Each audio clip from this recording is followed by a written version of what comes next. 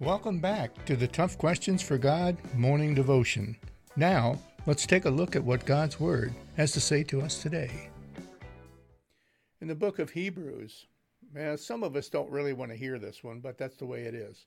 In the book of Hebrews, chapter 13, it says this: "Keep your life free from the love of money, and be content with what you have. For he has said, I will never leave you nor forsake you." What Jesus is reminding us of here is that, the love, the yearning, the love for money and status and all those things that the world can provide is not the end-all of end-alls. It is not. Keep yourself free from that.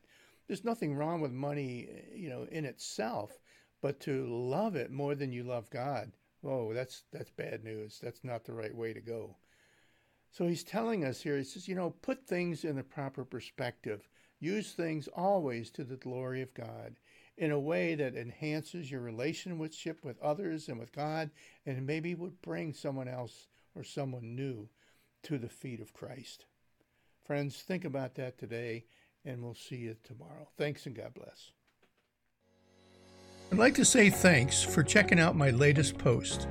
If you'd like to see more like that, go to the website listed here, and there you're going to find all kinds of different resources available. Thanks, and God bless.